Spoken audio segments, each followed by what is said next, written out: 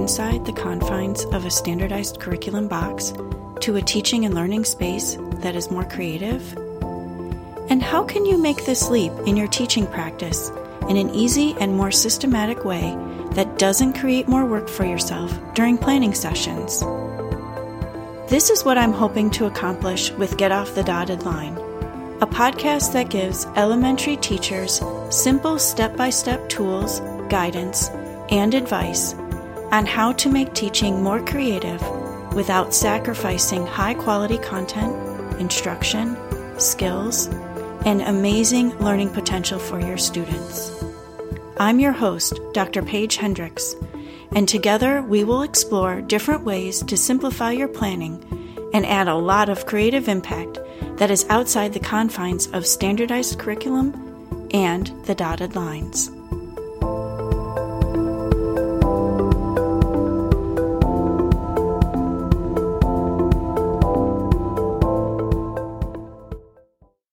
In today's podcast, we are going to talking about book texts with your students.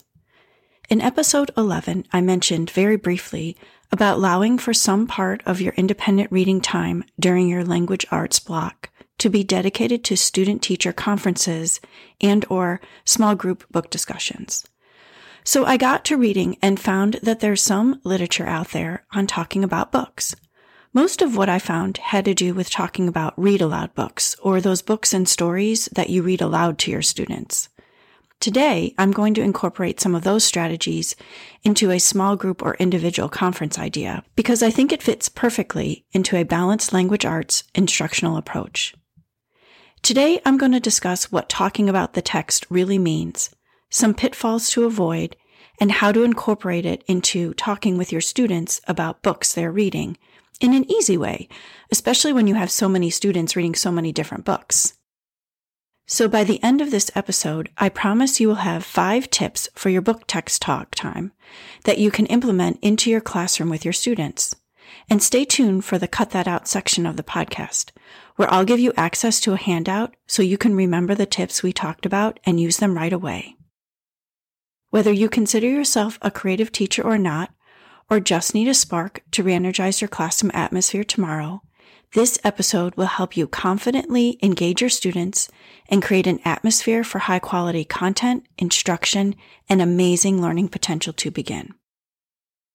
As I just mentioned in the introduction for this episode, talking about book texts, or text talk, as it's coined by Beck and McGowan in 2001, focused on teachers reading a book out loud to students and ways to talk about that book that makes the read aloud a more effective teaching and learning strategy for a child's language development. I wondered, however, if this idea of talking about book texts could be put to good use in another environment, like teacher-student conferences based upon independent reading books. As it turns out, the answer is yes.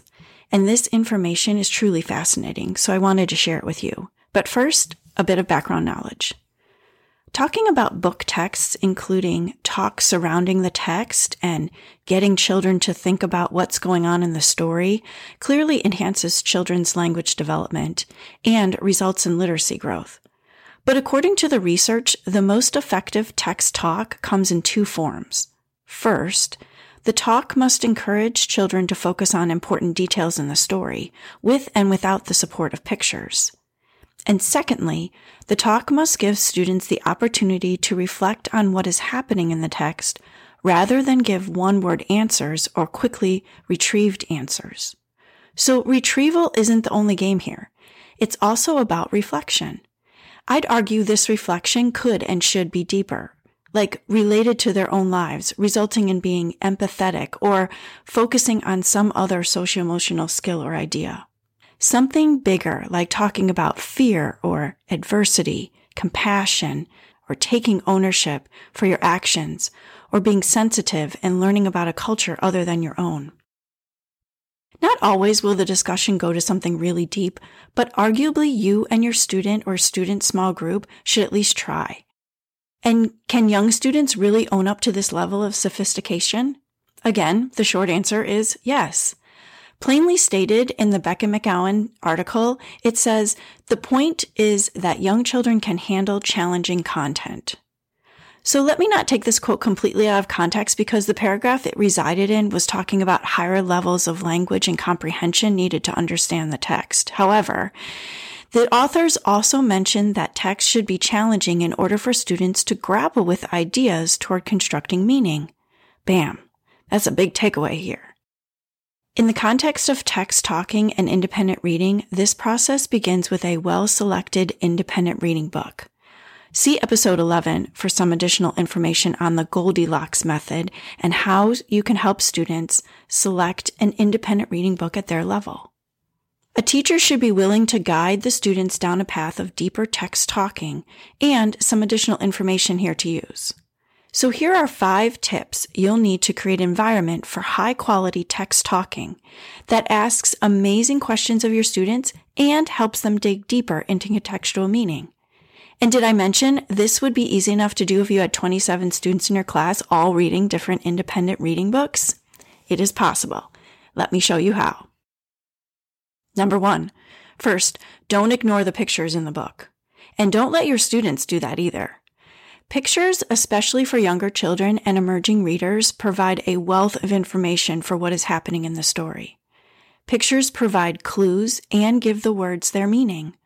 Relying on pictures as part of the reading process is developmental, and children's reliance on pictures closely represent what children are accustomed to encountering the world around them. They can more easily drive information from pictures in comparison to text language, so it's a good thing. But, number 2, you as the teacher should ensure the students are using the pictures appropriately to generate meaning and contextual understanding. What do I mean by this? Well, sometimes the pictures in a book aren't congruent with the text, meaning the pictures don't match exactly what the text is saying, or the pictures aren't helping the student generate a deeper meaning about what is going on. For example, have you ever read a story where the character goes into their own head or talks about a dream or a vision they're having? When children's books employ this literary tactic, the illustrations are usually about the dream or the vision and not about what the text is saying about why that dream is important or what having that vision says about who the main character is deep down. So make sure that the students are looking at the pictures, but when the pictures don't match the text or will steer the student away from the meaning, hold back or make a point to talk about this and straighten things out. You'll know really fast that this is happening even without knowing about the book or the story behind it because the student will derive a superficial problem or the problem's resolution will not fit or be super difficult to come up with. In other words, when you ask the simple question, what is the main character's problem in this story? Or how does the main character resolve that problem? The student will be very stumped or even confused. Now you know this deserves another look because the picture clues and the text are not in alignment, and the student needs to figure out what is going on. Number 3, use students' background knowledge about the topic in the book to their benefit and as a basis for discussion. Background knowledge use is important in understanding text. This is not new news to educators who dabble in teaching reading, right? The goal for using background knowledge when tackling a new text is to invoke this known knowledge with unknown information so that the student can better comprehend what's going on in the story. So when a student is stuck or having difficulty, see if a simple question about something happening will spark a positive brainstorm. But be careful, because number 4, don't let the student's background knowledge interfere with the understanding of the text in real time and allow them to get sidetracked by talking about something only tangentially related. I'm chuckling just thinking about this one in my own first grade classroom because this happened all the time. Picture it. A student is reading a book about a girl who has a white rabbit for a pet. Before even making sure the student knows the story is about a white rabbit, you hear the student talking about having a dog as a pet. That's also white. And white's the color of snow. And did I see that it was snowing outside right now? And it goes on because snow days mean hot chocolate, and that means... And the student is long gone with their own background knowledge about pets, the color white, hot chocolate, the snow outside, and everything in between. And what about that story? It's long gone too. The moral of this is that you need to make sure that the students don't get too far away from what's happening, that they lose sight of the details as they pertain to the actual story, and then you can't ever talk about deeper meaning. Finally, ask questions of your students to elicit responses, repeat and rephrase their answers, and provide generic probes to prompt them to explain further what's happening or going on. Sometimes we as teachers ask questions of students that have really simple answers just to make sure that the student is listening, or they can recall a simple fact or know what a vocabulary word means, and those questions are really okay. But talking with the student or a small group of students should begin with some more direct questions, but don't end there. If the student can answer the direct questions, no problem, you can move on to more difficult, thought-provoking, higher quality questions. And if your student struggles because the pictures aren't matching the text, or the student has little background knowledge that will help him or her with what's happening, or the student can't seem to find the problem or the solution of the story, now you've got something more to probe. And don't stop there, because you need some generic prompts to ask your students what's going on so that they're good to go and they can dig deeper into the storyline and make sense of the meaning of the story. So I've got you covered. Here are some questions to try, not all at once, of course, so pick out your favorites. Number 1, for the student who has it all going on, say, you mentioned blank, that part of the story. What is that all about? Or what does it mean? Or can you tell me more? For the student who is confused, you could say, I noticed you stumbled over the word or the phrase blank, picking a word that is troublesome to the student or something they can't pronounce or don't have any idea about what it means. Then ask them, do you know what this word or phrase means? Also try this when the student is confused about the story's problem. You could say something like, so what is really going on in this story? The character seems to be having difficulty with blank. And for both kinds of students, try asking these questions to ensure deeper, high-quality engagement with the text. Thus, elevating the level of comprehension, you can ask questions like these. Where is there a place in the book when what you read didn't match the pictures? What was different about that? And what was really going on here? Or you could ask, does the problem in the book have any easy solution to it, or does it require the character or the characters to think twice or make a bigger decision before solving it? You could also ask, does this story have a difficult problem to solve? How did the character or the characters solve it? Would you have done the same or figured out a different solution? Why or why not? Or maybe try, would the story change if the character or the characters did something different? How would it change? Or why not? Finally, you could ask, did you have a strong feeling that presented itself when reading this book? What was that feeling? And how would you describe it to someone else? Do you think the character or the characters had that same or similar feeling? Why or why not? These are just a few questions you can ask students of all reading levels, book texts, and grade levels to get them to go deeper into a story or text. I'm certain you can see that these questions can't be answered with a simple yes or no or one-word answer, and I'm confident you can think of more, or comment on this podcast or email me and let me know which ones you tried and how it went. The point here is to seek more information from the student so that they can dig deeper into the text and continue to practice their comprehension skills at higher and higher levels. And you don't have to know about every book your student is reading.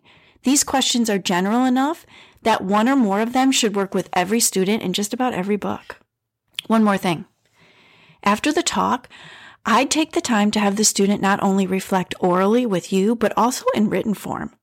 So chat for a bit and then have the student write or draw or both in order to answer the deep question you just asked.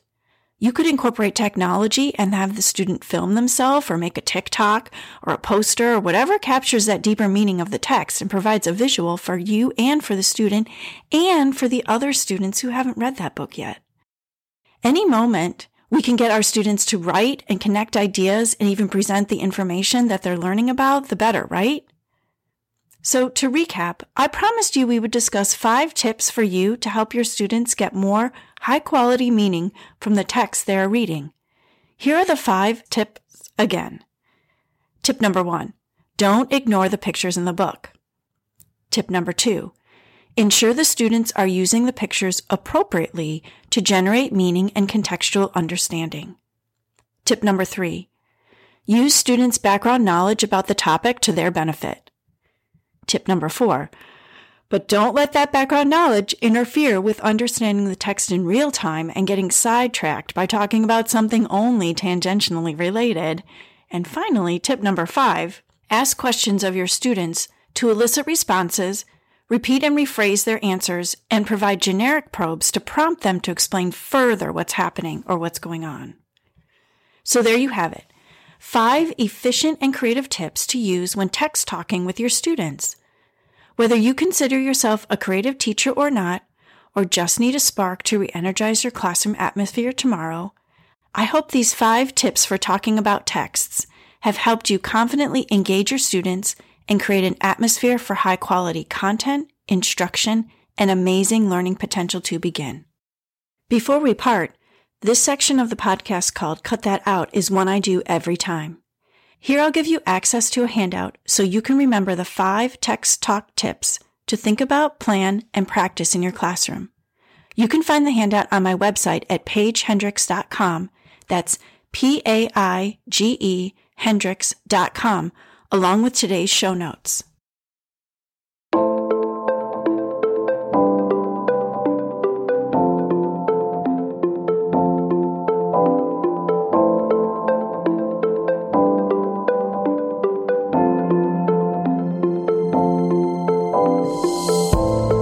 Thank you so much for joining me this week. To review key takeaways from today's episode and get the free handout, please visit my website at paigehendricks.com. That's P-A-I-G-E Hendricks.com. Before we go, I hope you have enjoyed this podcast and want to listen to more. Please subscribe to Get Off the Dotted Line. I can't wait to share another podcast with you. Thank you again for joining me, Dr. Paige Hendricks, in today's episode of Get Off the Dotted Line. See you next time.